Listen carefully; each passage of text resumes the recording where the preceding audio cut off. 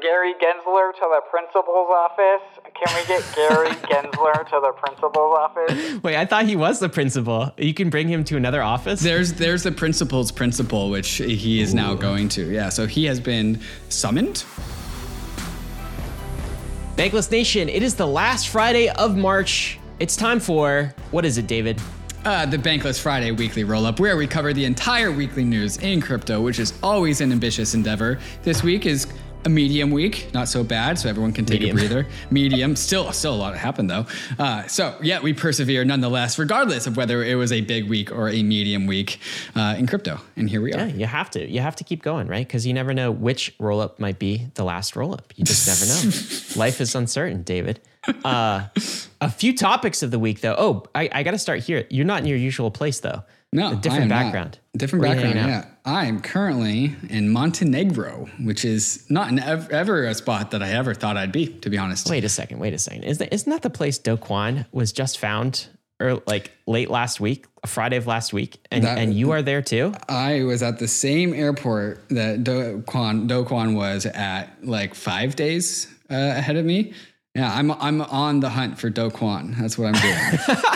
That's what I'm People doing. don't know right now whether you're joking or what's going on, but we'll just let the mystery continue. We got some topics of the week. Number one, there is a CFTC versus Binance battle. Binance getting busted by the CFTC. We're going to dig into that. What else, David? ZKEVM continues. We got 2 of them this week. Last week we had 1. This week we have They're 2. doubling every week. Yeah, every week. So far they have been doubling every single week for 2 weeks in a row.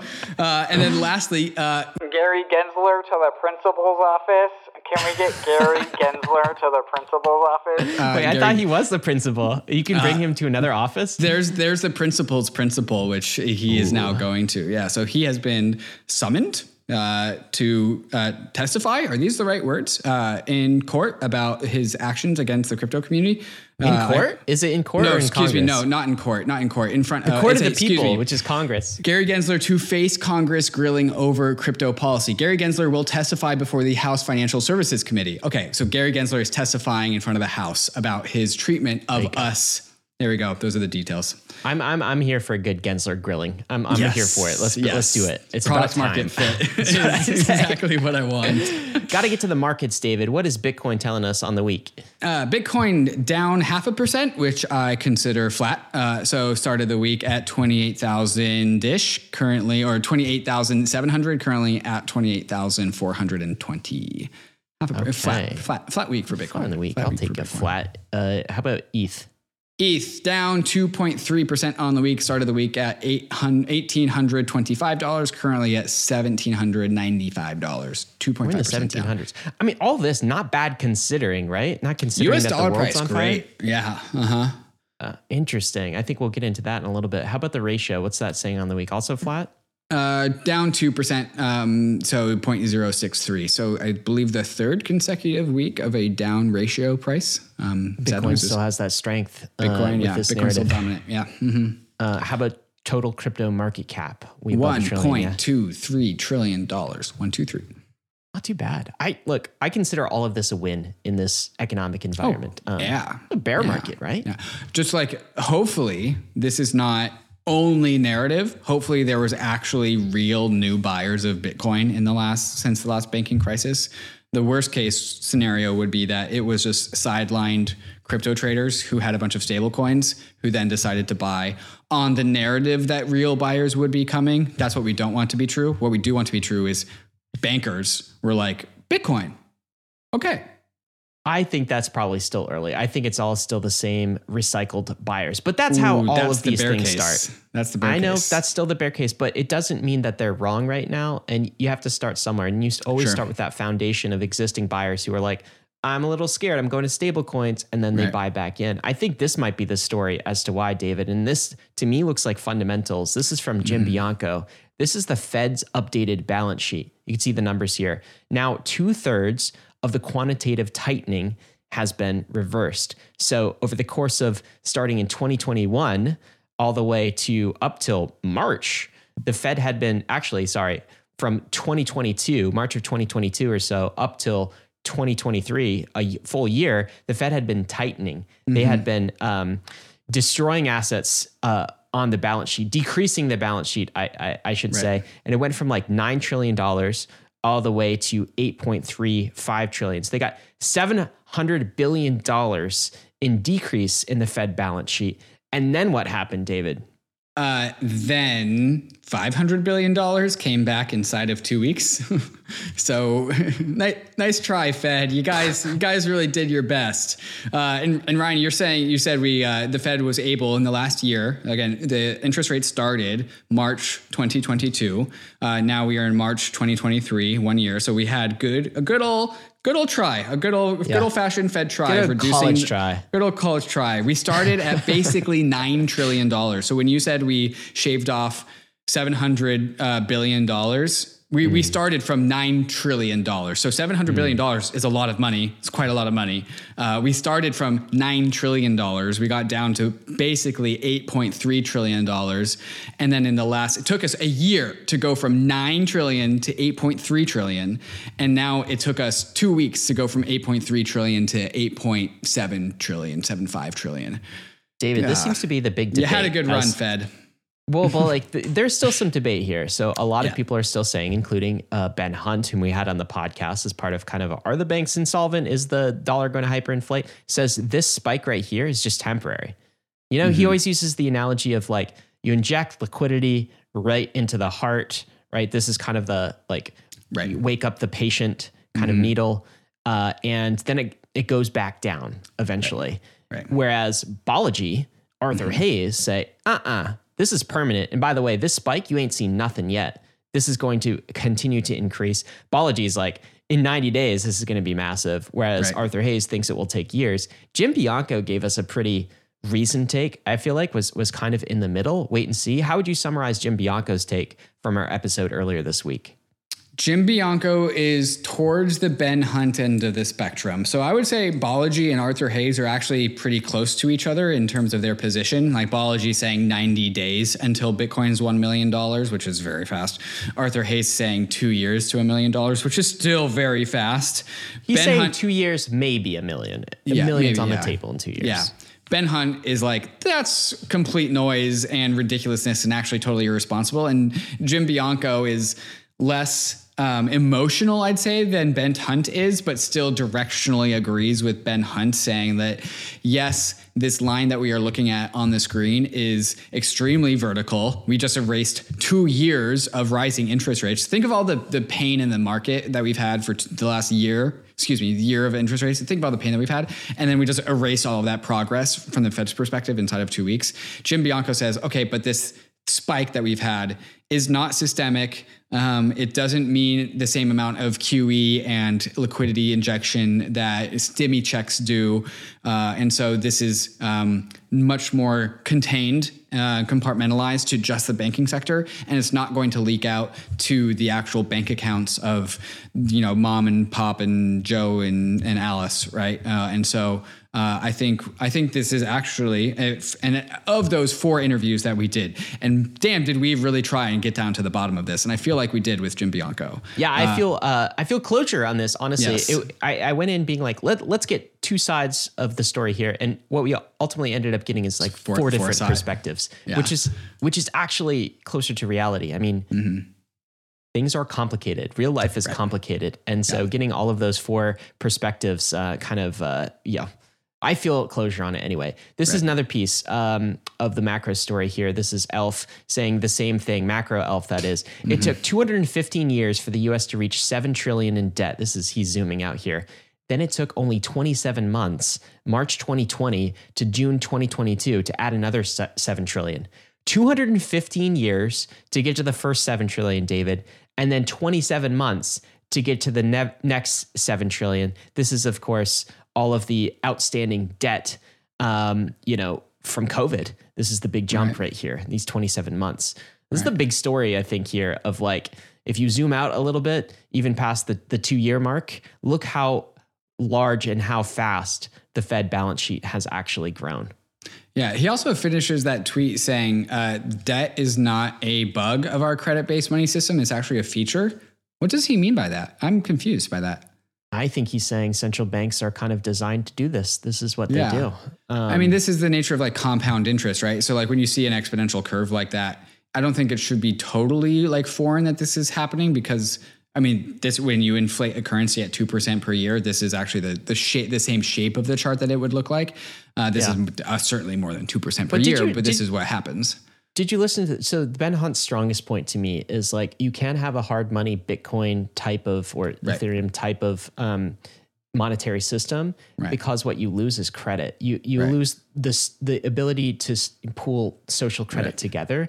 And that's what a fiat regime brings. And by the way, he would argue the last, 100, 150 years of economic prosperity, everything we enjoy in a modern economy is because we have that social credit. We have that trust. And so he really rejects the idea that we would kind of go back in time and reestablish things. So that's his take. And I think maybe Macro Alpha is saying something similar in debt is not a bug of our credit-based money system. It's a feature, right? How else do you get credit, David, in kind of a hard money, hard asset regime? That's the question Ben Hunt posed. And I understand elements of that. And Jim Bianco kind of echoed that. And he's like, hey, banks actually play, this is bankless, but banks play a function. Did you know? The function that they play is not as a money warehouse. That's kind of stupid. I mean, we can hold our own private keys. We don't have to warehouse our money inside of a, Wells Fargo. But the role that they do play is like small community credit creation. And that is a role that right now DeFi and cryptos is not fulfilling. And there is some role for banks in that world. So I understand that perspective too. Yeah, I think the thought experiment to really understand this metaphor that Ben Hunt was saying was that say we have a Bitcoin standard. You could have a bank that has Bitcoin deposits that operates on a fractional reserve system. So they take in 10 Bitcoins and then they lend out 100 Bitcoins and then they charge interest rates to get that back. The reason why, so in theory, like you could still get credit in a Bitcoin system if you had just like a Bitcoin bank that denominated in Bitcoin and did the whole fractional reserve thing. That's technically still possible. The reason why the economics would still be different is that in the Bitcoin banking system with a Bitcoin standard, with Bitcoin credit, you actually don't have a Federal Reserve which can mint Bitcoins on the other side to backstop banks if something goes wrong. And so even in a Bitcoin banking system, you still have much more credit risk because, again, if the bank goes insolvent, you have somebody who can print Bitcoins on the other side, which allows for more credit at lower interest rates, therefore more investment in the future, therefore ultimately more debt on the Federal Reserve's balance sheet to happen. Yeah, this is my question. Look at this chart, David. So this central bank chart, how does this chart compete against this chart? Something like this, a crypto economic system. And by the way, for those different directions. Not seeing in podcast, like just listening to this. So the Fed balance sheet is obviously spiking up, expanding at a precipitous rate. And I just pulled up ultrasound money, which is Ethereum supply decreasing. Those charts look inverted to each other. So which do you want to hold? Do you want to hold treasuries in the dollar or do you want to hold this thing? That's what I don't think central bankers have fully calculated, that now there is another option, a better option. And we do get to have both. Like we want to, as individuals, hold Ether because of its deflationary properties and its store of value over the long term. And as a society, we also want fiat so we can get a home loan, for example. Both are good. I think you can totally have both. Yeah, but I'm not holding this one. I'm not holding dollars though. I am. Well, so like I have a home loan. I have debt in dollars. I love debt in dollars. Oh, don't you? Isn't it great? You ever look at your mortgage and you're just like, oh my God, that is just inflating away. That is getting less expensive over time. Right. Fantastic. Yeah. Meanwhile, I've got Ether on the other side. Like that is a beautiful symbiosis. For you, it is definitely. For me, I don't know what it does to society. I mean, this is what we're grappling with. This is Chris Berninsky's take on this whole thing, David, which is he says this. Maybe this kind of sums up the discussion we've had. A number of people asking me what I think about in the context of the current banking crisis, regulatory fights, Balaji's bet, and so on. So here it goes. Current banking crisis is bullish for crypto long run. Short term, we're likely in the eye of the storm, so expect volatility. But the banking crisis has been a monetary induced policy. Too much, too fast with rate hikes, and will be solved by monetary policy. Fed and other central banks will drop rates, perhaps even this year, as the market is now anticipating, which will allow existing bonds to rally. And voila, banks that are currently struggling will have healthy balance sheets again, in quotes. This banking crisis is also more likely to cause disinflation than hyperinflation, in Chris's opinion. Credit is drying up. That's interesting. BTFP isn't the same as stimmies. Stimmies went straight to consumer spending, whereas BTFP is shoring up bank balance sheets, which is likely to just sit there. But disinflation will give the Fed and the other central banks cover to lower rates, and that will breathe air back into the fire of growth stocks and crypto. Turning to regulation and crypto. And then he ends with this. As for Balaji's bet, I don't take him literally, but more as directionally alerting people. In this distracted day and age, sometimes you need to do severe things to get people's attention. He's done that. But as I said earlier, I think disinflation from here is more likely than hyperinflation, at least for the coming years. Really interesting take here is Balaji was kind of being intentionally mimetic about this. And the bit signal, 90 days, $1 million Bitcoin bet, that was him intentionally kind of being hyperbolic about this. He said he wasn't. He said he wasn't doing that. Yeah, I know. He said on the podcast that this is not him doing a marketing stunt. Yeah. Well, so another reasonable take from Chris, and I guess we'll see. We are 80 days left, 75 days left. Yeah. Speaking of upcoming dates, what do we got happening pretty soon, David? We got withdrawals happening pretty soon, Ryan. Ether withdrawals coming. The date is April. What's the date? If you scroll down, I can read it up because I don't have it memorized. April 12th. April 12th. And so LSD tokens are getting a nice little bump in their price because of the incoming Shanghai upgrade. So this is when we can, as validators, withdraw our Ether, and Ether just gets violently sold into the market, and the Ether goes to zero, crashes. Yeah, that's what happens next. Yeah. Well, what do you think is going to happen at withdraw? It's up or down? Price go up, number go down? What do you think? Flat. Yeah? Flat. Staking tokens going up now. Flat. First flat, maybe for a week, maybe for 2 weeks, and then people will realize that it was quite literally a bullish unlock, in the sense that the stakers just aren't dumping their Ether because stakers are inherently bullish Ether. And then people will realize that everyone that hasn't bought Ether in the last month because they're fearful of the staking withdrawal unlock are going to be like, oh, it's over. And the stakers didn't sell. Well, I'll guess I'll buy back my Ether, and then so we go up. David thinks the unlock will be bullish. It'll be flat and bullish. Flat for a week-ish and then bullish, yeah. I don't have a strong opinion on that, so I'll just take yours. Sounds good, David. Tell me about Arbitrum. Are you surprised that my conclusion is that it's bullish? Bullish ETH? Are you surprised about that opinion? I'm not, David. I'm not surprised at that opinion. Let's talk about Arbitrum, though. So they had a token launch. Was that last week? Token went out to the market last week before it launched. That was last week. It was announced 2 weeks ago. It was launched last week. Right. It's all blurring to me. Arbitrum total locked value jumped a nice $2 billion. You can see it in the charts on layer 2 beat. And there was also some reports of airdrop farming. What is this tweet, David? Yeah, so this is a tweet of what looks like just one device emulating what looks like hundreds of devices, and I can only assume processing transactions on Arbitrum. So this is what a modern day airdrop farm looks like. I'm still yet to see an analysis, a report of the farmed nature of the ARB airdrop. It's like 600,000 addresses, and we don't know what percentage of them might be farmed. Hopefully it's low, but you're worried that it might be I'm sure the efforts of the Arbitrum airdrop, like curation, like the criteria pruned away like 90% of, at least 90% of the airdrop farmers' efforts. But like 90%, like they need to have, well, it is what it is. Ideally, they would prune away 100. Pruning away 100 is damn near impossible. How close to 100 did they get is the $1 million question, and I have yet to see an answer to that question. How successful were airdrop farmers? We do not know the answer to that. Decentralized exchanges seem to be recently successful. This is Hayden Adams tweeting, DEX versus centralized exchange. I don't know if to say sex. You're not going to say sex? DEX versus sex volume is at an all-time high, up 25% since the FTX collapse. Pretty incredible on the back of 2022. New all-time high. Yeah, decentralized exchanges are crushing it. Yeah. This is a tweet about... Have you ever wondered, David, how much ETH is just lost forever as a I percentage have of actually. supply? I actually wonder about that quite a lot. Okay. Well, this is Connor, and he's got the answer for you. You want to read this? Thanks, Connor. Connor says, I've categorized thousands of instances of Ethereum typos, user errors, and buggy contracts. Thus far, I've found 636,000 Ether, about $1.15 billion, that is lost forever, and I'm assuming verifiably lost forever, which is about 0.5% of the circulating supply. So that's a lot. That's not a small amount. That's not a small amount. And you can see where he came up with some of these numbers. The parity wallet bug alone, that's almost like... That sucks.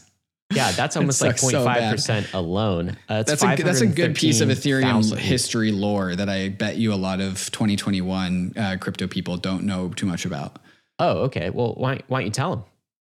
Oh God, it's such a crazy story, man. So there was this library of code. I don't know. This is stretching my developer's like technical ability to tell this story, but like there was this library, code-based library or something, and a junior dev on the parity team was messing around with it and sent this very infamous message to, I think, inside the parity Slack that says something along the lines of, "Oops, I accidentally killed it." He accidentally deleted the code library or something, which basically froze the multi-sig for Parity. Parity was a consensus client that didn't... How did they get all that Ether? That wasn't an ICO, I thought this was it? the Polkadot raise. Was this the Polkadot raise? Yeah, you're right.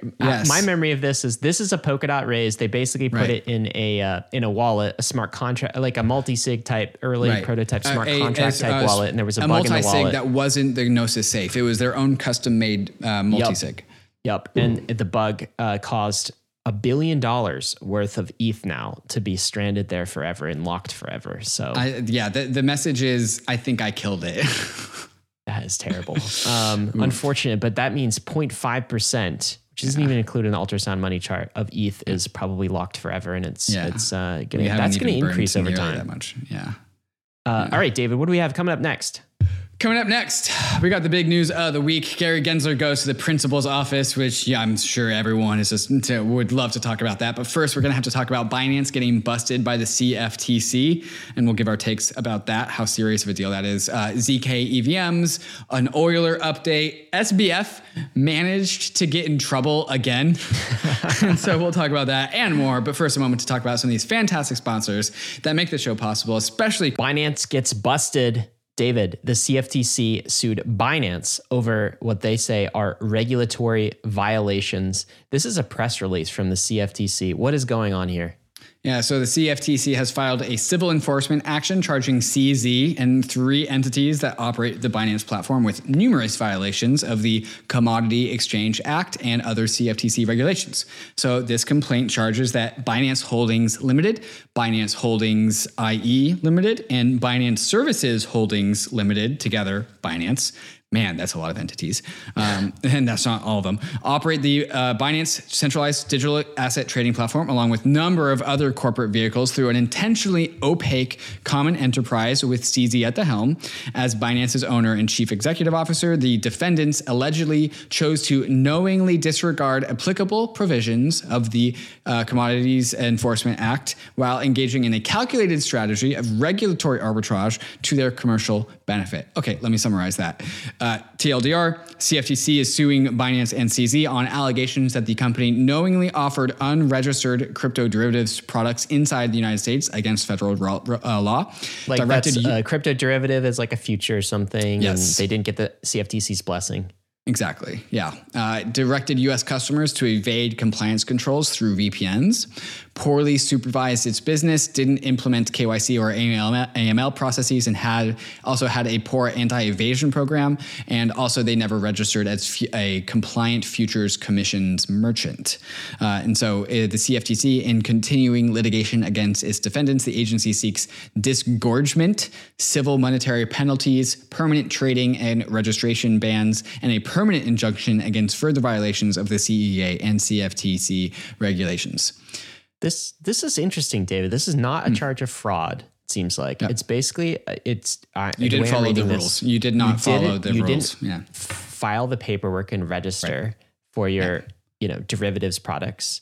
and you didn't do the AML KYC stuff that is required by U.S. financial law, the CFTC. Yeah. This is not like an SBF. You're running a Ponzi scheme. There's the assets aren't backed type of charge. I don't even think it's the same type of charge that Bitfinex was charged with, which was some of this, but wasn't there also BitMEX? Excuse me. Well, BitMEX was charged with violating the Bank Secrecy Act, which is a massive deal. Right. So what does all this mean? What's your take on this?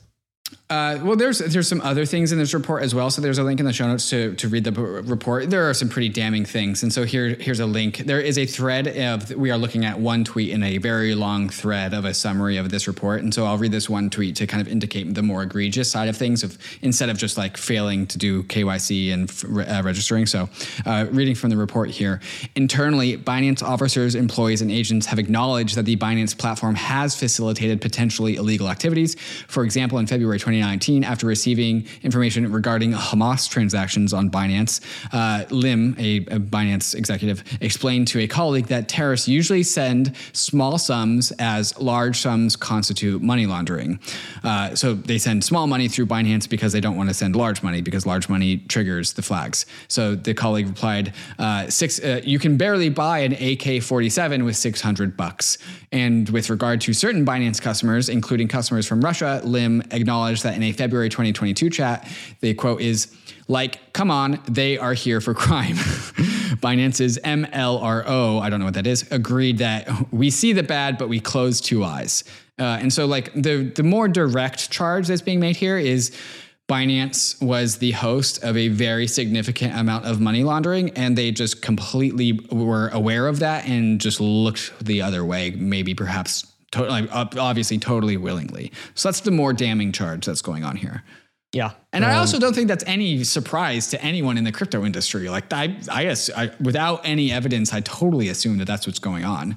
Yeah. It's just interesting. I guess the posture here is, okay, CFTC, understood. But at the same time, they're going after Binance. They're also going after, not the CFTC, but US regulators. They're going after Coinbase. I mean, we just talked about that last week, like shutting down Coinbase staking. The Wells notice to Coinbase from the SEC. And I know that Coinbase is much more thorough, being US located on AML KYC acts. So I don't know. I understand it. I understand why the CFTC is doing this. What is Binance's response to this complaint? Yeah, so CZ made a response to the CFTC complaint. So I'll just read the first two sentences here. Today, the CFTC filed an unexpected and disappointing civil complaint despite our working cooperatively with the CFTC for over 2 years. Upon an initial review, the complaint appears to contain an incomplete recitation of facts, and we do not agree with the characterization of many of the issues alleged in the complaint. Basically, CEC is saying like, they're going to fight back. I'll assert again, and I'll say without evidence that with talking with me and my friends and the chats that we have, like everyone kind of assumes that CZ and Binance was allowing a bunch of money laundering to process through their exchange. I know a friend perhaps that has logged into Binance while under a VPN, while Binance has not been allowing US customers, and was still able to trade on Binance. That is like an open thing that the industry has been doing. Americans has been doing. We've all known that that's an easy and trivial thing to do. You just use a VPN. I'm just saying this is what my friend did, would use a VPN and then get in and get out. And like that's been an open secret that the entire industry has known. So I don't think anyone is surprised that like a bunch of illegal money laundering has been going through Binance. And so the fact that this is happening is like no surprise to me. And I think an inevitable conclusion, today's finally the day. And the bull case for this is that Binance pays a fine, they settle with the CFTC, and maybe even gets the green light to, they can argue some of the things like permanent dismantling or whatever. They can fight that in court. But hopefully this actually starts a conversation which makes Binance perhaps more jurisdictionally friendly with the US. It's very interesting to me because I guess because they have the power to do AML KYC checks, and because they have sort of the, big red button to ban someone or to allow them to stop logging in, that they're now responsible for that, which is very interesting. And as a contrast to like a DeFi protocol, right? Which has no control over these things. So the Uniswap code base, it has no ability to differentiate the money, the identity, anything else. Mm-hmm. And I guess if you are, this also, not only does it sort of push some of these centralized platforms to button up, which is what you were saying, pay the fee and then button up. I think that's probably the hopeful outcome that Binance would have. It also pushes things more towards decentralized protocols where no one has the ability to do the AML KYC, ban someone, push the button, where it's kind of completely open. And, the CFTC can't go. I guess maybe they can try to sanction code next, right? Which is what they did with Tornado Cash. Yeah. Uh-huh. But that's the another CFTC fight. didn't try, but the powers that be did. Yeah. Mm-hmm. Interesting stuff. Okay. Two more bits of news on this thread is that in the lawsuit, the CFTC versus Binance holding clearly states that Bitcoin, Ether, and Litecoin are all commodities. The implication of this is that perhaps on an alternative world, the SEC might have sued someone else saying that these things were securities, but the CFTC is saying they're commodities, which is like this is a proxy war between the CFTC and the SEC. Yeah, right. Yeah. You think Gary Gensler read that and was like just pissed off? I'm sure he read it on Twitter. Yeah, in his mentions. Yeah. David, the war on crypto seems like it is continuing. There was an economic report from the president that came out last week. They had an entire chapter. This is like 90 pages called Digital Assets, Relearning Economic Principles. It's kind of like, do you mean speed running the world of money and finance? No. Relearning economic principles is what it was called. There was, I read parts of this, not the entire thing, but like, it felt like 90 pages of just FUD. Being like, okay, so let me offer you an example quote. You didn't read this, did you? I skimmed it. To date, wow. Cryptocurrencies don't offer any fundamental value, nor are they a better alternative to fiat money or more effective payment system. Instead, their innovation has been mostly about creating artificial scarcity in order to support crypto assets prices. And of course, the conclusion, David, the report continues, is that the nation's financial infrastructure has the potential to offer these same benefits. They're basically like, yeah, that crypto thing is a scam, Ponzi's, get rich quick.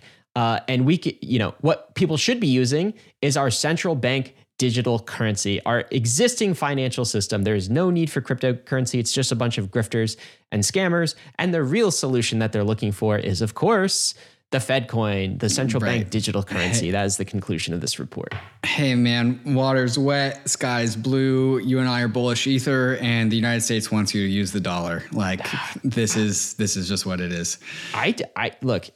Is it the United States? It's definitely the White House right now. I will say that. Maybe there are other factions of government that the powers that be this. in the United States. Yeah, this is Fred Arisem. 15%, he says, of the annual White House report is devoted to crypto FUD. I have a question for you, though. It's admirable that you even skim this thing. I have a question for you, though, David, which is something that's been on my mind lately, the last 2 to 3 weeks, as sort of the anti-crypto and the pro-crypto sides. Some of that argumentation has reached maybe a fever pitch, at least a local high. Do you think the US will ever make it illegal to own cryptocurrency? Like flat out ban. You as a citizen, you must turn in your crypto, kind of executive order 6102. You remember that, where FDR banned gold? Basically, you had to sell it back to the government. An individual American citizen could not own more than some amount of gold, basically melt down your jewelry, melt down your gold, and sell it back to the feds. That's what actually happened in the early 1930s. And by the way, that law was in existence for like 40 years. Didn't get that reversed until like the 1970s. Do you think that could happen with crypto? No, absolutely not. Why do you not think that? Because we have a court of law. We will sue them. It did happen in the United States in the 1930s, and there were courts of law. It's not like the 1930s didn't have courts of laws. No, we're in a different society now. I happen to be outside of the United States, and if that law ever got passed, I would not be coming back. Yeah, well, that's interesting. I haven't read much up on the kind of the 1930s if similar gold hoarders made that choice. And by the way, that's what they were called, gold hoarders. This is sort of the vitriol, which is basically like you must hate. You're not a patriot. You're just hoarding. You're greedy. You're defecting from the coordination. This is a public good. We need to all maintain our fiat currencies, right? Exactly. Yeah. Very, very anti kind of capitalist, anti sort of like do it for the public, do it for the social good. Right. I guess what I'm seeing, David, is similar narrative sentiments starting. Sure, you know, like Ben's Hunt pushback against Balaji, where he's like, you know, you're causing a bank run, Balaji, by even saying this. And Balaji's saying, I'm just telling people to get to the lifeboats. Are you against lifeboats? If the ship isn't sinking, you have nothing to worry about, Ben. And Ben is pointing at Balaji and saying, you're causing this. Right. What about kind of the social good of keeping this system intact? We lose all of these things if everyone flees to the life raft. I'm seeing the seeds of this kind of idea of like crypto hoarders, crypto bros. I'm seeing it. So I don't know why you're so convinced this couldn't happen in the United States. I totally think it could. I put a poll out, by the way, and I asked the question, will the US ever make it legal to own cryptocurrency? Followers on Twitter said no, 60%. Yeah, this is surprisingly 40%. Close. 40 I just don't know why you think it's not possible, but you're just saying that society has progressed. I mean, it's certainly possible, but yes, it's a progression of society. It's a progression of technology. Things were more extreme back then. That was an extreme time in people's lives, like pre-internet times. Dude, we had like Nazism. That was an extreme time, right? Don't you think we are entering some pretty extreme, not quite 1920s, 1930s level, like late 1920s, but like things have gotten a lot more extreme than like when I grew up in the 90s. I think we've adapted as a society. I think the internet allows information to spread. It allows us to learn from history faster.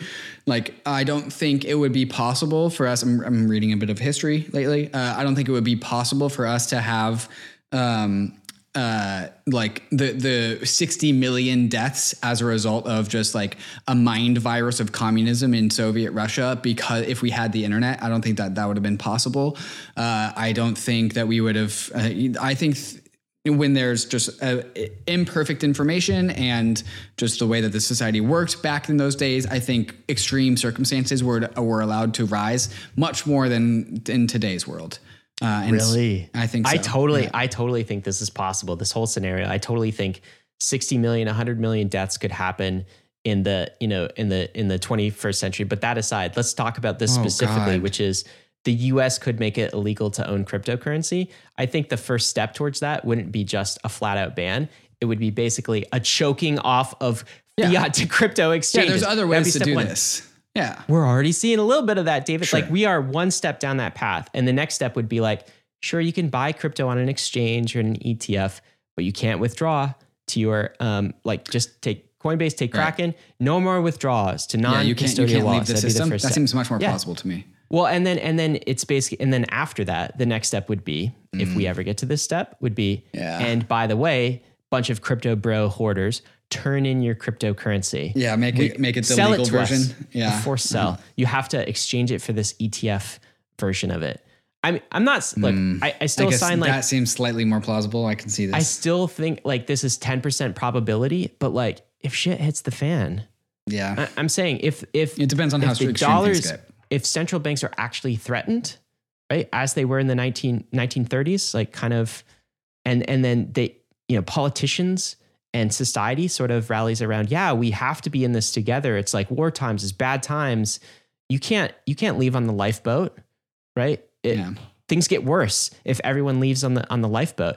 I could see it happening, but maybe I'm being pessimistic here. Anyway, I wanted to have that conversation with you. I'm glad we had that. Now I didn't know that I had to think about that, but now I do. Let's take this to the courts. Crypto also has defenders, even outside of crypto. So David, you said one of our recourses is the court system. Certainly the United States does have a court system. And this is a white paper courtesy of Cooper and Kirk, which is a law firm that is actually, they've previously sued the FDIC and the OCC and the Fed over Operation Choke Point 1.0, which was the choking off of certain industries like marijuana industry from the banking system. And now they are alleging in this white paper that the US government is doing the same thing to crypto. What's the summary of this report?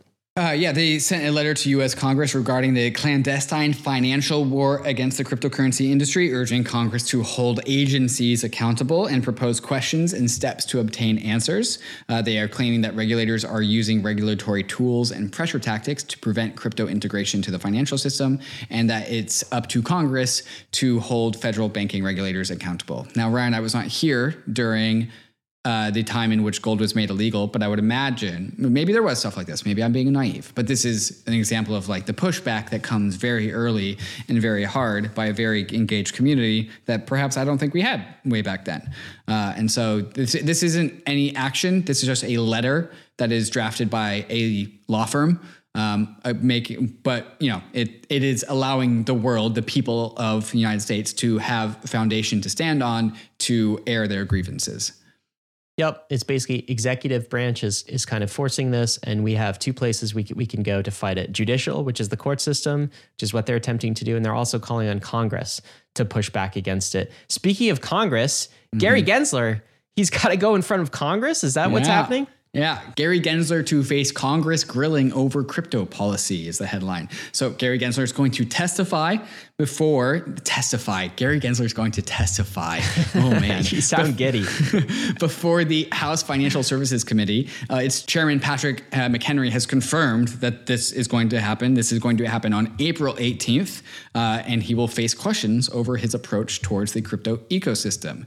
Gary is going into the hot seat.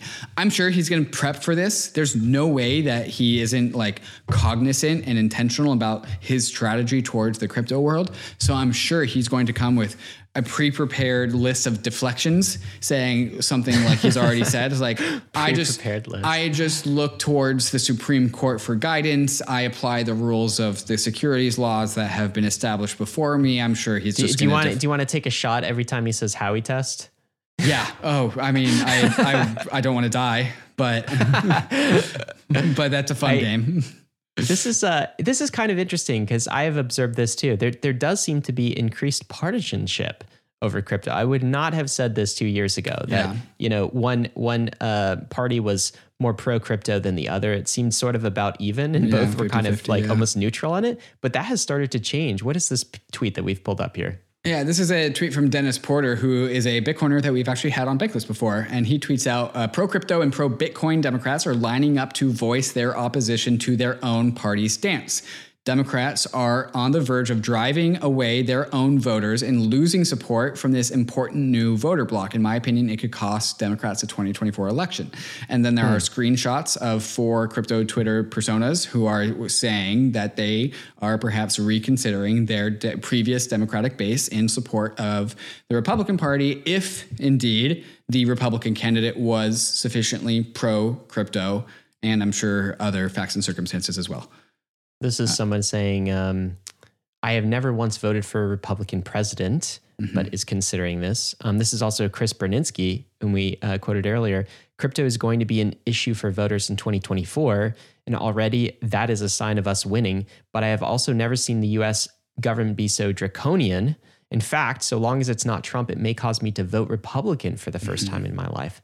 This is very interesting. I know you have a weigh in on this too, almost like a personal story here. Yeah. Okay. What's your take on this? Yeah. So I am one of the 4 people that is being screenshotted and tweeted out by Dennis. And I said my entire family is Democrat. I was once considered myself a Democrat, and now I kind of consider myself just politically agnostic. Great party. Great party. Yeah, that's a great way to put it. I was once a Bernie bro because F Hillary, so I'm putting my political opinions out here. Sorry for that. I too would vote Republican for the first time, given that it is the correct pro-crypto candidate, and also the Dems continued on the anti-crypto war path. Since I'm here grandstanding about my political opinions, I also followed up this tweet with another tweet saying, and that Republican would also have to be pro-choice. That's what I believe. And so, for me, my personal political beliefs are that I'll vote. I'm almost a single issue voter for crypto, so long as that candidate is not an insane person. I will vote for the pro-crypto candidate. It's definitely making you question, right? Previous political beliefs over this one thing, and it could start to cost the Democrats. Is that a popular position in your family, David? No, it is not. And so, going back to Chris Bernitzky's tweet, I shared Chris Bernitzky's tweet in my family chat, and because my entire family is like pretty thumbs up about Elizabeth Warren. And I just said, hey guys, like my entire industry thinks that Elizabeth Warren is super cringe and not treating us with respect, and is actually doing the whole emperor's wearing no clothes thing, because the way she talks about our industry is coming from a place of completely just misunderstanding and being uninformed about things. And it's making our entire industry not just question her stance and information about crypto, but basically her stance and information about any other industry. It's kind of like when you understand how the mainstream media reports on crypto and you're like, well, they just got that wrong. And so is that how they report about everything? Because they're getting crypto wrong. Look, and so what about everything else? I think that's true. Although I will say one thing is just I think people are inherently skeptical of like industry bias, right? Sure. There's like big pharma, there's the gun lobby, all of these things, and big banking and big crypto. That could be a thing. Crypto is not big crypto, but like crypto bros, that sort of thing. To me, this is less about an industry fighting for like its ability to exist and survive, although that's part of it. To me, this goes far deeper than that. This is like a basic, like American civil liberty to own freaking digital property. Right. Like this is something is that a embodies American issue. Values. This is deep the level of like constitutional, like this is freedom of speech. This is digital civil liberties. And to me, this is not about like one kind of party helping and getting donations from crypto or not, or getting the crypto. This is just like, why can't we all rally around this being like core to a Western classically liberal democracy that embodies human values and translates that for the digital age? That's what crypto is to me.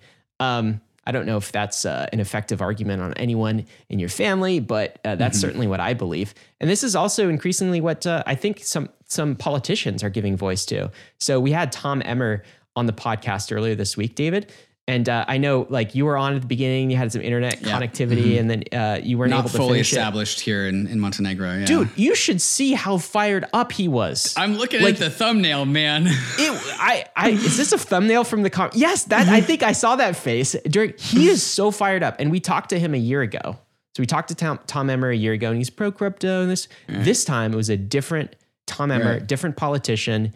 He clearly thinks that crypto is going to, I don't know his motivation, but assume he's just kind of a politician going with the votes and that sort of thing. He clearly thinks that this is a cornerstone of his platform. And I think, David, because he is the whip in the House, that is number 2 most powerful seat in the House of Representatives, I think this could become a platform for Republicans in 2024. Because the Democrats are letting them have it. For the Republicans, it's like, this is free real estate.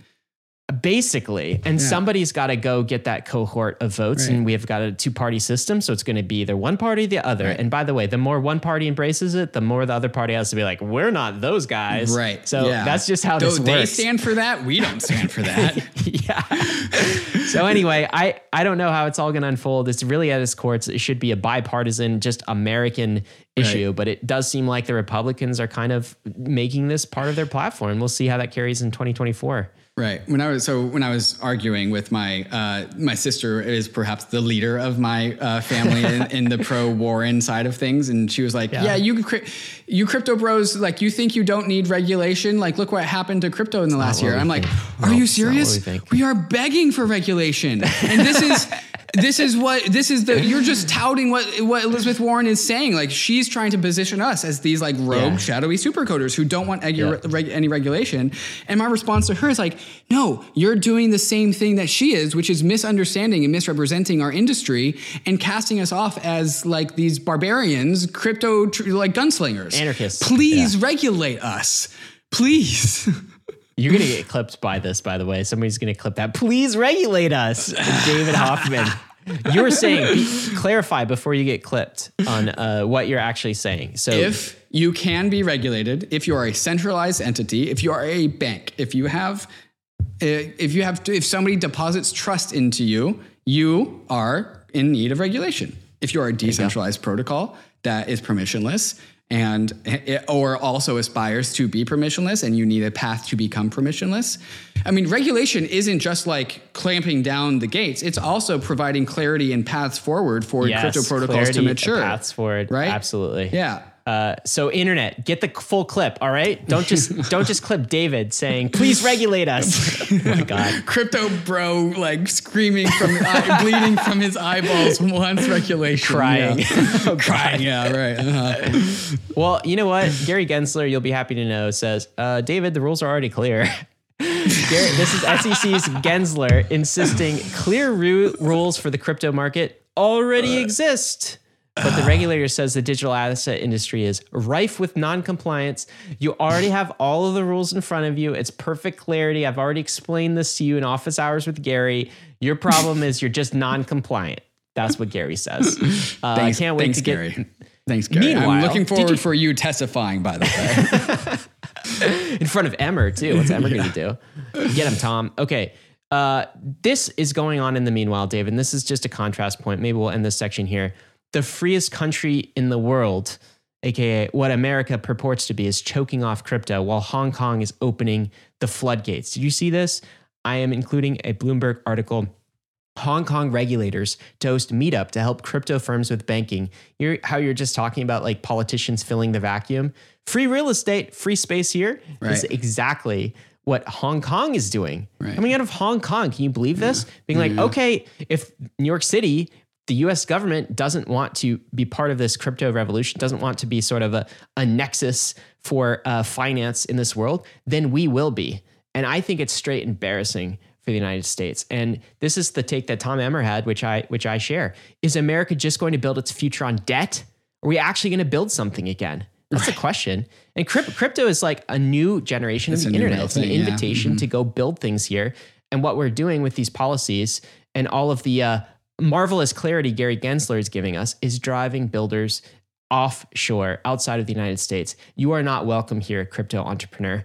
And if we keep doing that, it's not going to be good for the United States. Crypto will be fine. It's just not going to be good for the US. Maybe we'll end it there. What do we got coming up next? Oh boy, that was a while, man. Okay, coming up next, 2 more ZK EVMs land on the Ethereum mainnet. We got some good news out of Euler. MakerDAO has a new path for DAI. SBF gets in trouble, amazingly. The guy just can't stop him. And then AI training, we're talking about AI now, is getting called for a timeout. So all of this and more as soon as we talk to some of these fantastic sponsors that make this show possible. David, this week, the second ZK EVM just launched. So we doubled ZK EVMs in 2 weeks. This is Polygon's ZK EVM. Tell us about it. Polygon ZK EVM, long awaited, just shipped to mainnet. Ryan Sean Adams, my co-host here, had a fantastic show with Jordi Bellina and Mihalo from Polygon. Jordi, fun fact, previously, I actually love this story because it was me. This is going to be a deep cut of a story. It was me, Mariano Conti, and Mihalo in ETHCC 2021. I had just come out of my scooter accident, if you remember that. Black eye and everything? Yeah. Oh, teeth? Yeah. No, just a black eye. I didn't lose anything. Yeah, no, just a black eye. Didn't you chip a tooth or something? You went to the dentist. Yeah, I chipped a tiny little tooth and then it came back. Yeah. It grew back. Yeah. Came back. Wow. So fast forward like 4 weeks into ECC, I still had a little bit of puffiness. Anyways, it was me, Mariano Conti, the guy that deployed multi-collateral DAI and Maker in like 2019. We were all just getting a beer towards the end of ECC, and Mihalo gets a phone call. He looks at it, steps immediately up and goes and answers it. And me and Mariano just continue having a beer. And then Mihalo comes back with a overjoyed like facial expression. And we were like, dude, what was that? And he was like, oh, good news, man. Good news. I can't tell you. It was this. It was the Polygon acquisition of ZK Hermes, which was Jordi Bellina's project, which is the man that you see on the screen to the left. And fast forward to where we are today. This is the culmination of that phone call, of that partnership agreement. And now we have the ZK EVM live on mainnet. And so that was what was launched. When was that launched? On Tuesday? Tuesday of this week? Yeah. On Tuesday. Right. ETH as the gas token. Matic is the payment to validators. Okay. We've got a full interview if you want to check that out. And the cool thing is how fast and furious these ZK EVMs are now coming. I feel like this is crypto's broadband moment. This is Ethereum's broadband moment, at least. David, we just got our second, but here's Consensus coming out and introducing a third. Man, they're multiplying. Okay. Lena, it's called a developer-ready ZK rollup powered by Consensus. I haven't investigated this, but they're just coming out of the woodwork now. We got ZK EVM suddenly. It's March 2023, and we got block space that is going to get real cheap. Block space. You want block space? We got block space. Where Ether is selling block space. Oh my gosh. Speaking of block space, layer 2 beat. All right. I love layer 2 beat. Layer 2 beat. Because they provide transparency to all of these rollups that are coming to the market. And as we multiply our chains, it's hard to know what the decentralization and security guarantees are on each of these chains. Did you see this? They added this little kind of pie chart. What are we looking at here?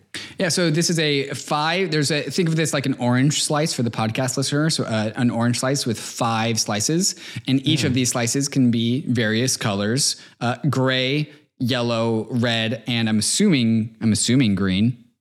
Maybe actually, we don't see any green yet because nothing's green yet. I actually don't know if green is possible. Is green possible? This is an orange slice of the risks, security risks. Yeah, so there's 5 different things that all rollups need to be secure on: data availability, where is the data stored, and can that data be rugged? Upgradability, validator failure, sequencer failure, and state validation. All rollups need to improve on all 5 of these things. And so this pie chart that you can see, I actually am still confused as to whether or not. Sorry, there are only 3 colors. There is gray, yellow, and red. And okay. Man, they should really make gray green. Gray is green.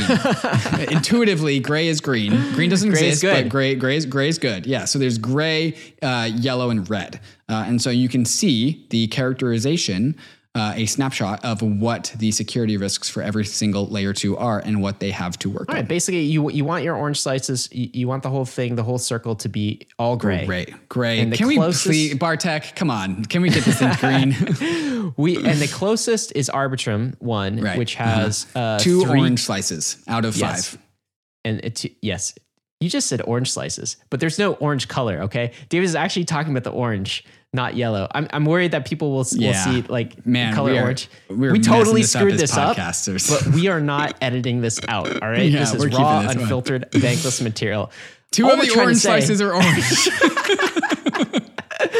All we're trying to say is go to layer2beat.com if you want to check in on the risks associated with your layer 2. That's probably all we need to freaking say. Next topic. Get it out of here. Euler, good news, David. Euler, the exploiter, returned 51,000 ETH. 51,000 ETH, 51K ETH. And actually, even more than that, because there was another transaction that returned another 7,000 Ether. There was also another transaction that I returned something like 20 million DAI. They got 84% of their funds back. 84% of Euler exploited funds are returned. That is, if you had told me that we were going to get 84% of funds back the day it was exploited, I was like, wow, that is unheard of. Pretty good. Let me ask you here. What are these criminals doing? I wasn't following the story. So you hack something, you hack like $150 million, and then you go and 2 weeks later, you return 84% of it. Who does this? Like, what is happening here? So there's 2 routes. So understanding that my first take on the first exploit was like, man, this is totally North Korea, because they immediately went into Tornado Cash, implying that they had no intent on returning the funds. So follow up on this story, and I'll give my take after this, is in a series of messages written into the data of transactions on the Ethereum blockchain, the exploiter says this. Jacob here. I don't think what I will say will help me in any way, but I still want to say it. I fucked up.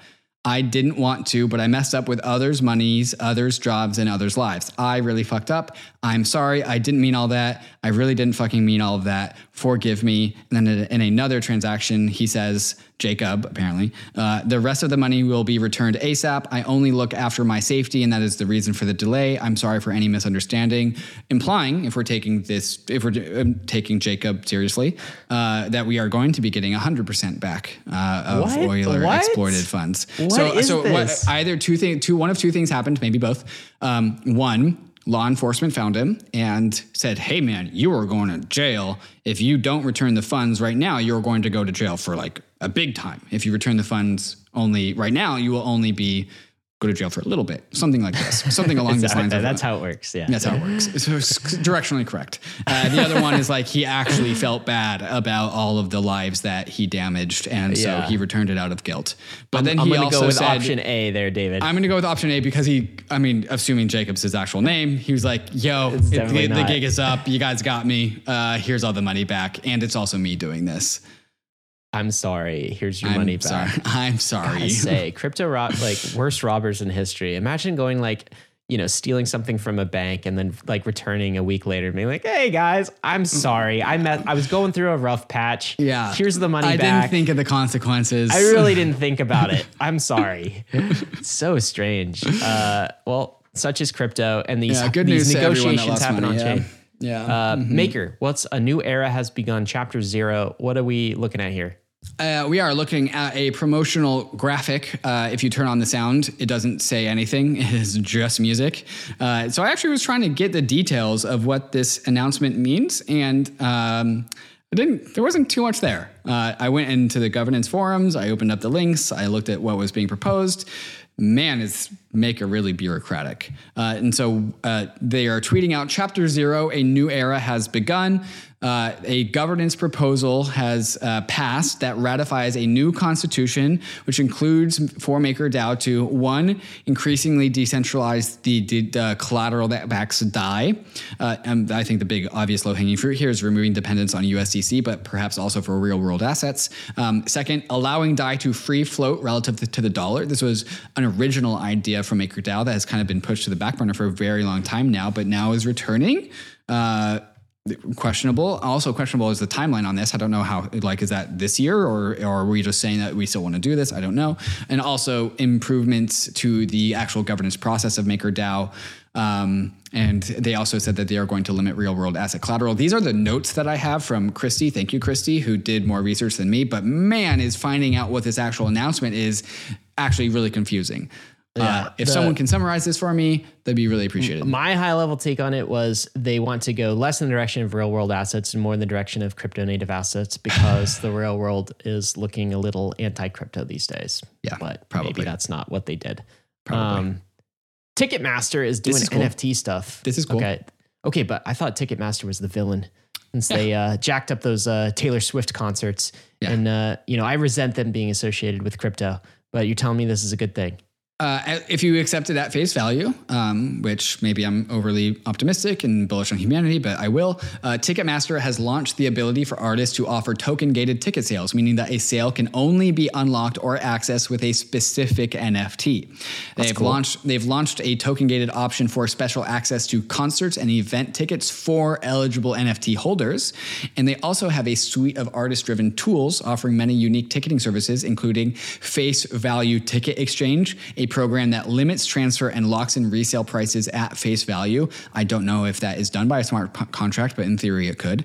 Verified Fan, a registration system that filters out scalpers and bots, bot users who are looking to acquire tickets for the purpose of reselling. And Ticketmaster Requests, a service that eliminates the traditional on-sale rush by allowing artists to sell tickets to high-demand shows through a fulfillment and request model.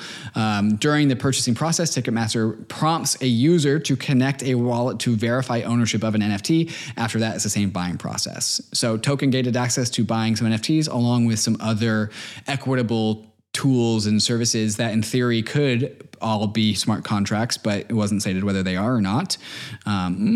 This is cool. Is this the reformation of Ticketmaster? Perhaps. I wouldn't go that far, David, but look, this is a pretty big deal, actually. Ticketmaster is absolutely massive. These tokens are minted on Ethereum and accessible via MetaMask and Coinbase. This is onboarding more people to kind of NFTs. I think in any other news cycle or week, or like in a world where Ticketmaster was less hated at this specific moment of time, we probably would have led the episode with this. Probably. Like this is actually huge news in terms of Right. the thing that we care most about, which is like onboarding the world to crypto and Web3. Pretty big. And, I think it's fair to be skeptical about Ticketmaster just by nature of what there are and their incentives. Sure. And also at the same time, it's also fair to accept that this, maybe it's not Ticketmaster, but is coming. Like verifiable tickets as tokens on Ethereum by someone somewhere. I bet you Gary thinks these are securities. Oh, God. Do you want to ask him? Yeah, come on the podcast, Gary. We'll ask you. Gary Bear, come on. That's the only way we can find out. Come to office hours with David and Ryan. Gary. MicroStrategy, they just bought more Bitcoin. There you go. 6,455 new Bitcoins to come to a total amount of Bitcoins of 138,955. They also paid off a loan that was collateralized by Bitcoin. We tried to unpack it, didn't really understand it. Something else happened. But anyways, MicroStrategy bought more Bitcoin. It was a while. Since they bought another Bitcoin. David, you didn't want me to include this link, but we had some discussion about it. Do you know how much this would be worth? For the record, Bankless Nation, I told him to not do this. Let me finish, David.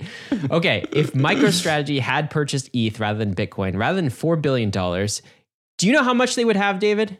I'm assuming more money. $6.5 billion. Almost double. There is no second if they had bought ETH instead.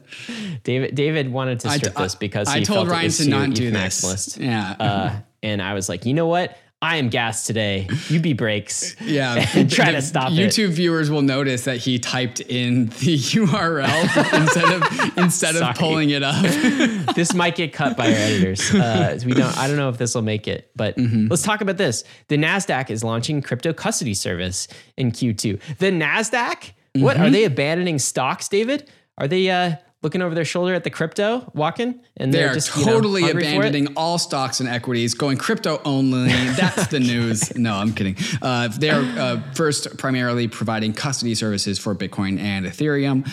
This is the top of the rabbit hole of a long list of potential services that they could do. It starts with custody. Kind of cool. Avalanche had an outage last week. What happened? Avalanche, the C chain was out of order for about 50 minutes, halted the block production, a bug related to blockchain validation. They released an update. This was the second time that this has happened in 7 days, which triggered me to make a tweet that caused me to fight with a bunch of Solana and Avalanche people, and that was more or less my weekend. And David's sorry about all of that, and he takes it all back. Yes? But, there are some tweets that I could have phrased better. There are some tweets that I could have been more precise. Everything I said, I completely believe. I've never written a single tweet that I didn't believe in. Really? There are a couple, one or two might be out there. Except those ones. Except those ones. Yeah. Yeah, except the ones that were deleted later. The US is charging SBF for bribing China. How much more trouble can this guy get in? Okay, what's happening now with Sam Bankman-Fried? That is the SBF. Sam Bankman-Fried, he is charging with paying $40 million to Chinese officials as a bribe so that they would unfreeze his hedge fund's accounts. Yep. That sounds like a crime, David. Yep. Well, they're frozen for a reason. But I guess it was China that froze them, and he paid them $40 million to unfreeze them. All right. Okay. Well, now he's in trouble with two governments, I guess. This is some AI news, which we usually don't cover, but I think this is important. This is an open letter to pause all giant, large-scale AI experiments. And I got to think that this is maybe not inspired by the Bankless podcast with Eliezer, but certainly inspired by Eliezer himself and his caution and concerns about AI safety issues. Bankless listeners might know, if you didn't listen to this episode earlier in the year, you can catch it in the archive.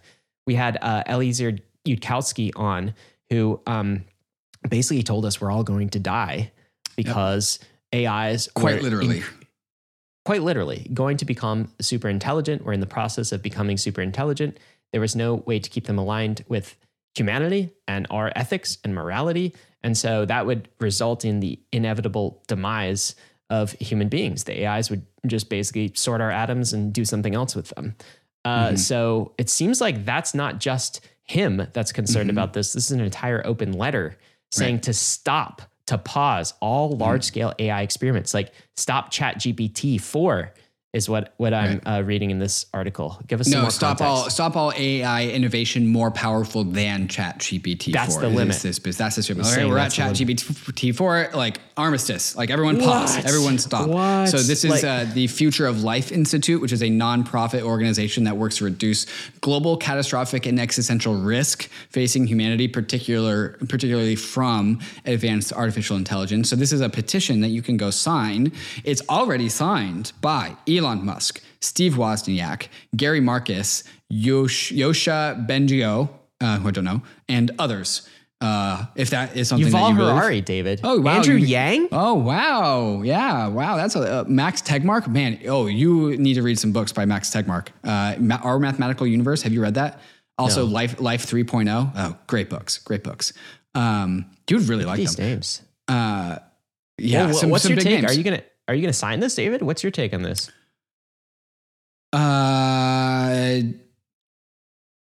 I don't. I need to. I don't know enough to sign this. I don't know. I actually really had to consider that for a moment. I don't know.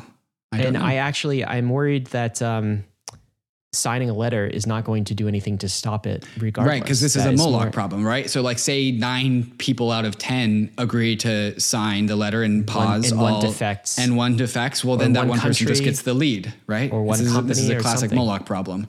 Yeah. Well, I will have to say that the Eliezer podcast that we did, like I've heard from multiple people that it had made waves in the AI community more than it had before.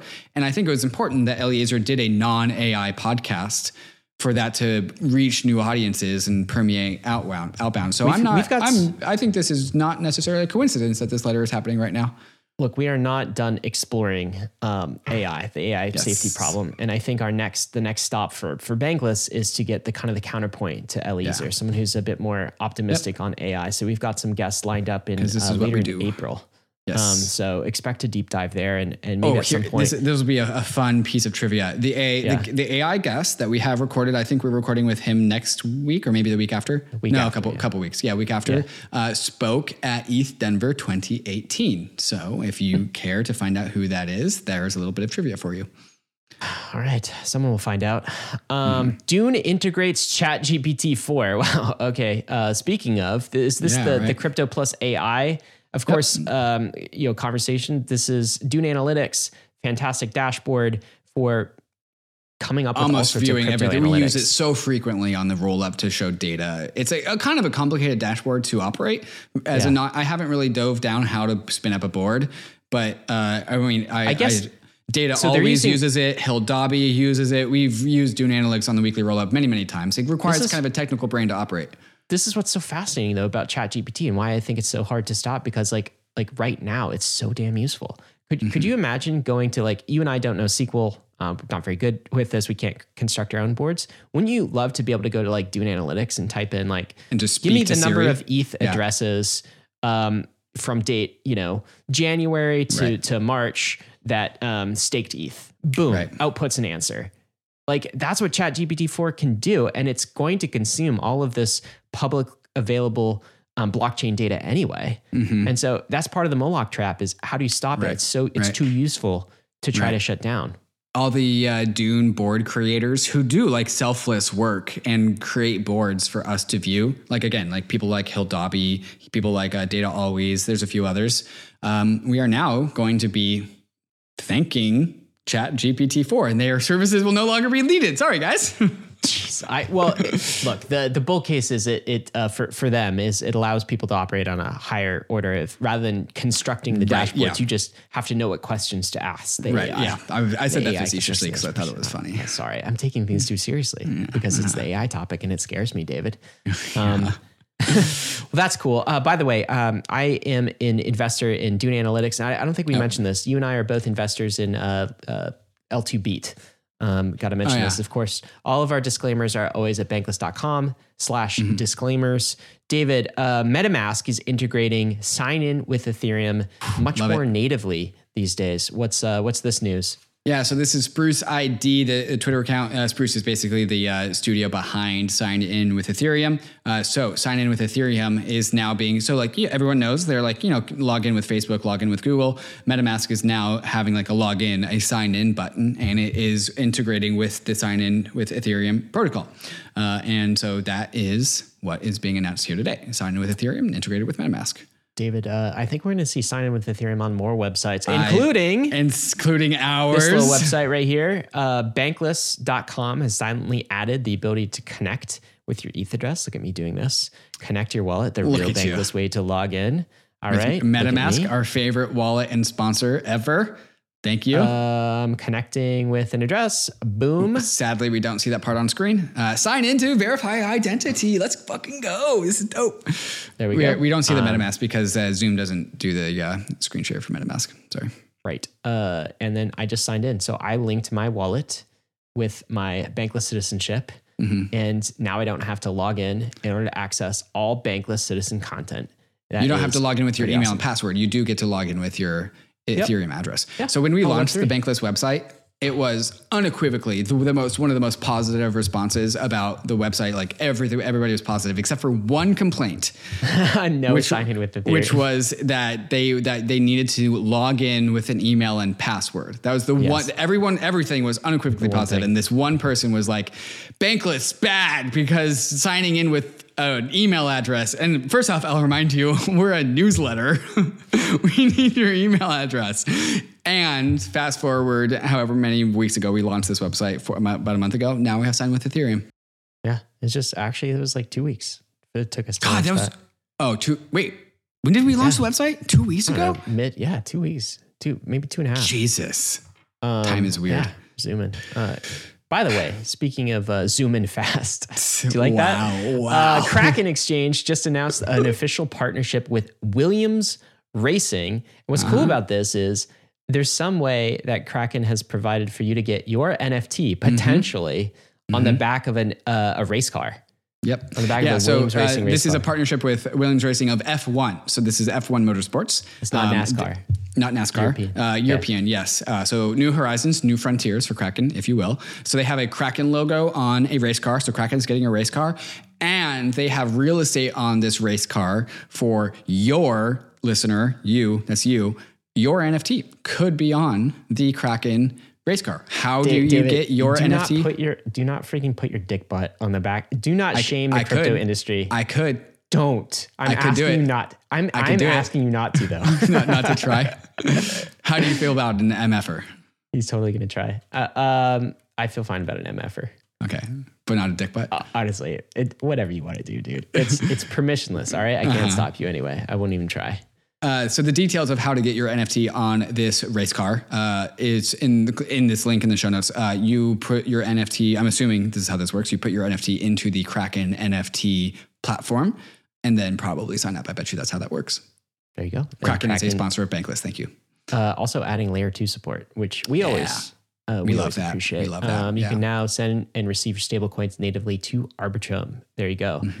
David, some other layer 2 releases going on. Conduit is a crypto native infrastructure program that allows you to launch a rollup in just a few clicks. I'm pretty sure we predicted this feature would be coming. Like you can now OP issue stack. a token, the OP stack. Yes. Yeah. So the whole idea a long time ago was that the OP stack is the ERC20 token for rollups. Here we have a startup that is executing on that idea. So that not only is this a release, it's also a raise announcement. So this is a startup that raised, I think, $7 million from Paradigm. Nice. And they are one-click OP stack deployment. Man, that is really, really cool. I think it's really cool. Yeah, that's really cool. We're going to have, you know how it's very easy now, like to launch your own token. And that was revolutionary in 2016 with Ethereum. It's basically provided a platform for that. Now it's going to be just as easy to launch your own entire chain. So we're going to have an absolute explosion of chains when it's as easy to spin up a website, launch a token as it is an entire chain. David, we got tokens, we got chains. We also got jobs, David, new jobs of the week. And got to do a shout out for a very important role Bankless is hiring for. What do we need here? What we need is someone to edit this podcast that you are listening to right now. We are looking for a podcast video editor / media operations. So if you are familiar with audio and video editing software, if you've ever edited a podcast before, if you've ever edited a video before, we are interested in talking to you, especially if you live in EST or European time zones, because a Bankless Nation never stops producing content. So we quite literally need podcast editors across the globe because Ryan and I produce way too much content at all hours of the day. So that is the job. If you want to work directly with me and Ryan to edit and produce podcasts, please click the link in the show notes and apply.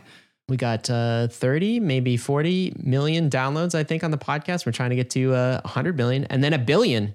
That could be a metric you help us reach here. Got some other jobs going on too. Rise is hiring a marketing manager, a sales development representative. Uniswap needs a senior product designer, an application security engineer, and a senior mobile engineer who's a React native. You can find all of that and more at the Bankless job site, bankless.pallet.com/jobs. David, what do we have coming up next? Coming up next, we got the questions from the nation. We're going to talk about whether or not Ryan changed anything about our portfolio as Balaji scared us out of our pants. We'll talk about that, as well as who was the first ZK EVM on mainnet. And then we got some takes of the week, and we got what we're bullish on, and then we got some memes of the week. There's more than one meme this week, so stay tuned because both of them are very, very good. But first, a moment to talk about some of these fantastic sponsors that make this show possible. We got the questions of the week.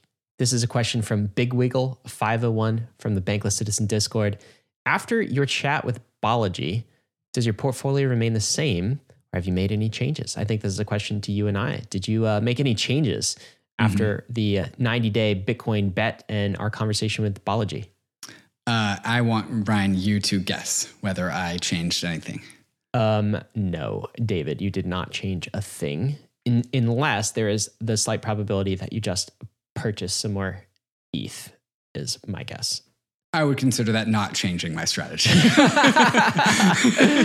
So you didn't, is that correct? Yes. No change in strategy. I will say, like during the Balaji week, the Bitcoin, the bit signal week, I was like, okay, maybe I should perhaps reconsider my position, reconsider my trade. Because you don't have any Bitcoin, or you have a little bit of Bitcoin? What's your... Well, technically I'm short Bitcoin because I have sold Bitcoin for Ether to do my Ether long bet. I think that's short Bitcoin relative to ETH. It's not relative short to Bitcoin. Ether, not to the dollar. I don't think you would be short Bitcoin to the dollar. I would never, ever be short any crypto asset ever. God, are you insane? No way. Why would you? I'm offended. Remember the person that got liquidated shorting Luna while it was crashing? Like, no way. No way. Anyways, so no, I did not change anything. While I did need to take a moment and reflected and reconsider. It's like, okay, Balaji saying this, Arthur Hayes also saying this. Perhaps this is not the time to have a net short position against Ether versus Bitcoin. I waited until next week to sleep on it and then reassess. And I have decided that I will not do anything. So you're still bullish on ETH relative to Bitcoin. Right. So you're still making a bet on the ratio then too. Correct. You're even doing more. Correct. Well, like I said, that is a 18 plus month long position. And I don't think anything's changed. My position has not changed either. I've been long Bitcoin for a long time. But right. So Brian actually does own Bitcoin. I do. I have not purchased Bitcoin also in a long time. Yeah. And I will continue purchasing ETH. I think that everything that Balaji and Arthur say, I don't do this in my mind, but you can kind of substitute Ether as an asset. I don't think that Balaji or Arthur fully understand or believe in the monetary premium virtues of Ethereum in the high conviction way that you or I do. So I think anything basically that benefits the monetary premium story of Bitcoin actually doubly benefits. Maybe I shouldn't maybe claim kind of any sort of ratio, but even more so benefits the Ethereum narrative over the long run. So I haven't changed over the long run. Big emphasis on over the long run, because I actually will take Balaji's side and I do take Balaji's side that the banking crisis puts the wind in the sails of the Bitcoin narrative, and also the long-term Ethereum fundamentals. But emphasis on long-term, that doesn't hit until later. But Ryan, that is the long-term perspective that you take. Yeah, it was more confirmation. Okay, well, this is what crypto people have been saying for a while, and it looks like this is happening. So I haven't changed a thing, but what also was really already way overweight crypto. So there's not much I could change. I can't get any more bullish. All right. This is a related question though. If you're going to have an IRA for a 70-year-old crypto friend, 70, not 7-year-old, how would you diversify into ETH and Bitcoin? So someone was on the older side in that generation. What would you advise them of 100%? So they have their pool of other assets, and now they want to know, I've got some pool for crypto. What should I buy? Not financial advice, but your hypothetical if friend. I was a financial advisor who would, in theory, therefore give financial and if advice, this wasn't which I'm not. For entertainment only, then if what this would wasn't you say? for entertainment only. Yeah, so the 70-year-old is an interesting detail because that implies like, an end of life phase. And so the question is like, how healthy is this 70-year-old? Are they living like 5 more years, 20 more years? How much? I don't know. Right. Well, I mean, like at that point, like you have to start to consider these things, right? And so if we're thinking a 5 to 10 year long time horizon, the shorter the time horizon, the more weight I would go to Bitcoin. And if we are thinking that this is a 70-year-old yoga person who still goes on runs, then I would start to shift more towards Ether. So if we're thinking short term, I would go 50-50 Bitcoin Ether because that is my bias towards Ether. And then, as soon as we start to hit like 10 to 15 to 20 year long time horizons, I would start to go, maybe if we're doing a 20 year long time horizon, I would go 80% Ether, 20% Bitcoin. Yeah, that's similar to what I would say. And it's interesting you're not saying any other tokens, but so it'd just be ETH and Bitcoin, right? I mean, if they want to hear my shitcoin portfolio, I'm happy to. my base case would be like to talk about that. 70%. Actually, I would do either 70 or 80% ETH and either 20 or 30% Bitcoin. And I would do that ETH, a portion of that nice staked ETH. I mean, if you are in your 70s, like how nice is it to have some sort of fixed income asset as well? So you have the option to kind of sell it as it comes in or keep it. And that is something that ETH staking provides and is pretty unique. So I'd definitely overweight on ETH, either 70 to 80%. But I would have some Bitcoin. It wouldn't be 0% for a 70-year-old. Yeah, I think that's right. Yeah. Okay. And how about by this the way, question? I say the term shitcoins like endearingly. Like I love my shitcoins. I don't think they're shitty. I love them. Term of endearment. Yes. This is a Rocket Pollster question. Who really was the first ZK EVM to mainnet? Who won, David? Yeah. So like, I'll put a metaphor. When like I did this to my sibling. When like a sibling like licks something to claim something. That's kind of what happened with the ZK EVMs. It's like that one just like stuck got their you on a tongue technicality. out. Yeah, exactly. ZK Sync was technically first. Beat Polygon by a few days. I will have to say, ZK Sync has been around since 2017, 2018. We were processing Gitcoin transactions with ZK Sync, the first ZK Sync rollup, which was a ZK rollup, not a ZK EVM. But it has been around for a while. The fact that Polygon is anywhere close to that is like a huge tip of the hat to the Polygon engineering team for catching up to ZK Sync. But ZK Sync was technically first. There you go. ZK Sync was first. My answer would be, and does it matter? I mean, they were 3 or 4 days apart. Like we're getting ZK EVMs every week now. I think we're okay. That probably won't matter in the grand scheme of things. David, let's do some takes of the week. You ready? We'll start with yours. Oh man, this is the take that triggered a bunch of fighting out there. So sometimes, actually it was this one and another one. Sometimes, this is my take. Sometimes I feel Bankless, that's us, Brian, should victory lap more often. We ignored Solana, Avalanche, and Terra during the bull market in which we got our not friendly label as blind ETH maxis. The thing that happened next was Solana went down 80% versus Ether. Avalanche went down 70% versus Ether. Luna's basically at zero.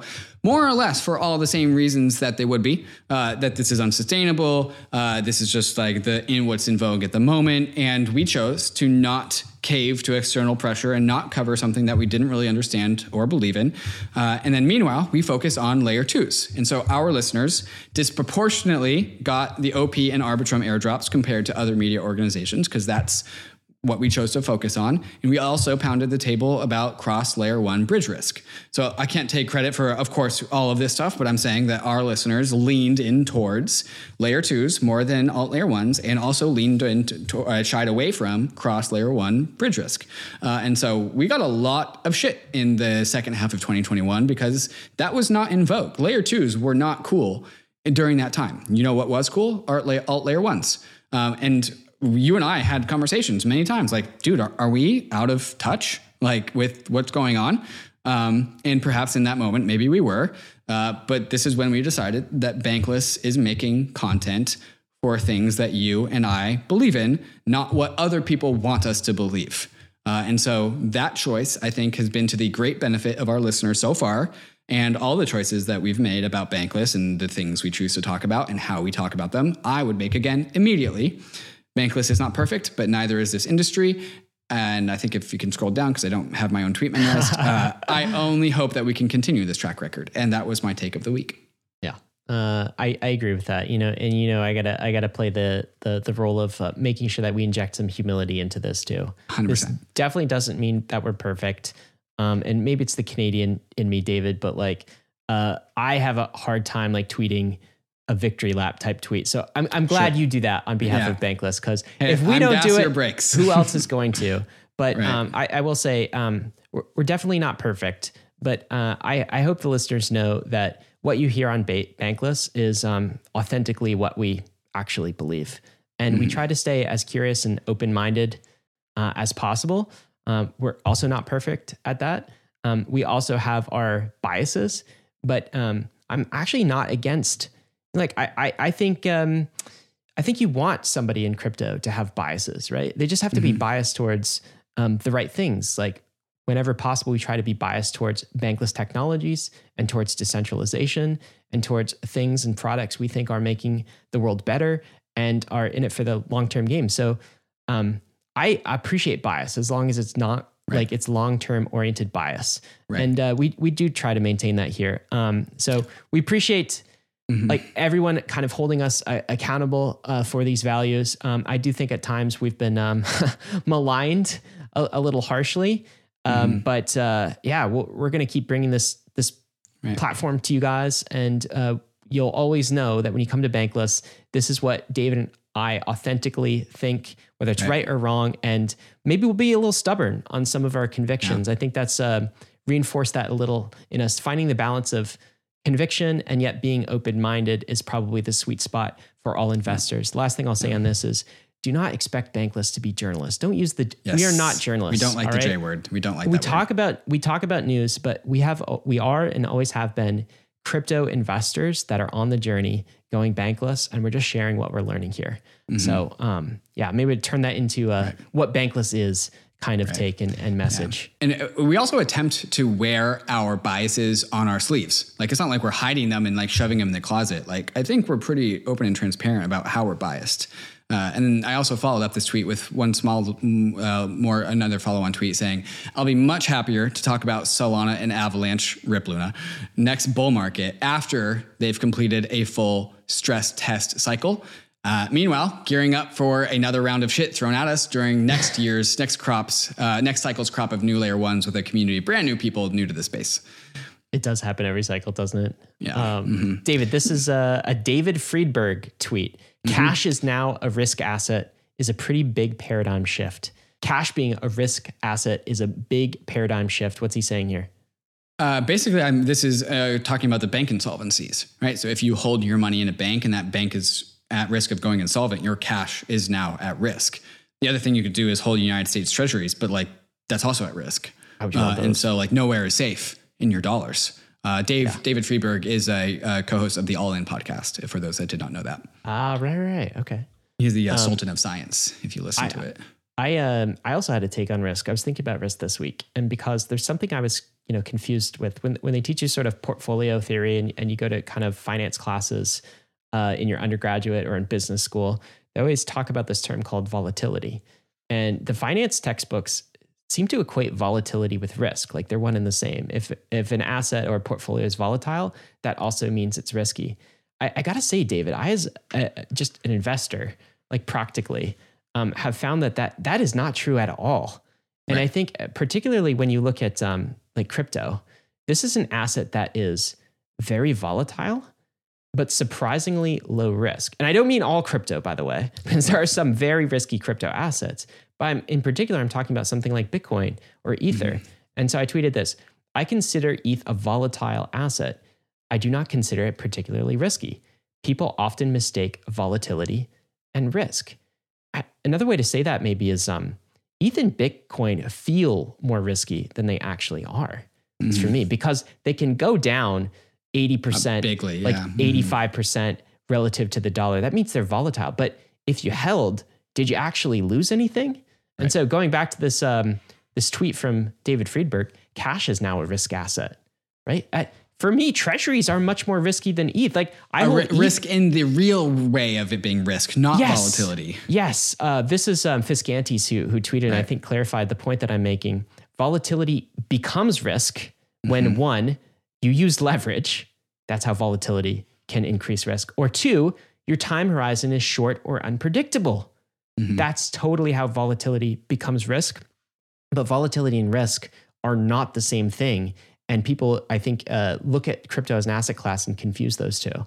The other thing is number 3 is what I would add to Fiskantes' tweet here is if you cannot stomach volatility, that also increases your risk. If you have like a visceral emotional reaction to seeing your crypto portfolio appreciate 5x and then go down 85%, or if you don't have convictions, another way to say this, you definitely increase the risk that you are going to hit the sell button. At the and it becomes a much more risky asset. So I don't know if that makes sense to you, but like this is, by the way, what they teach you in business school. They teach you that volatility and risk are one and the same thing. And in order to decrease risk, you want to decrease volatility, but it does nothing to reduce tail risk.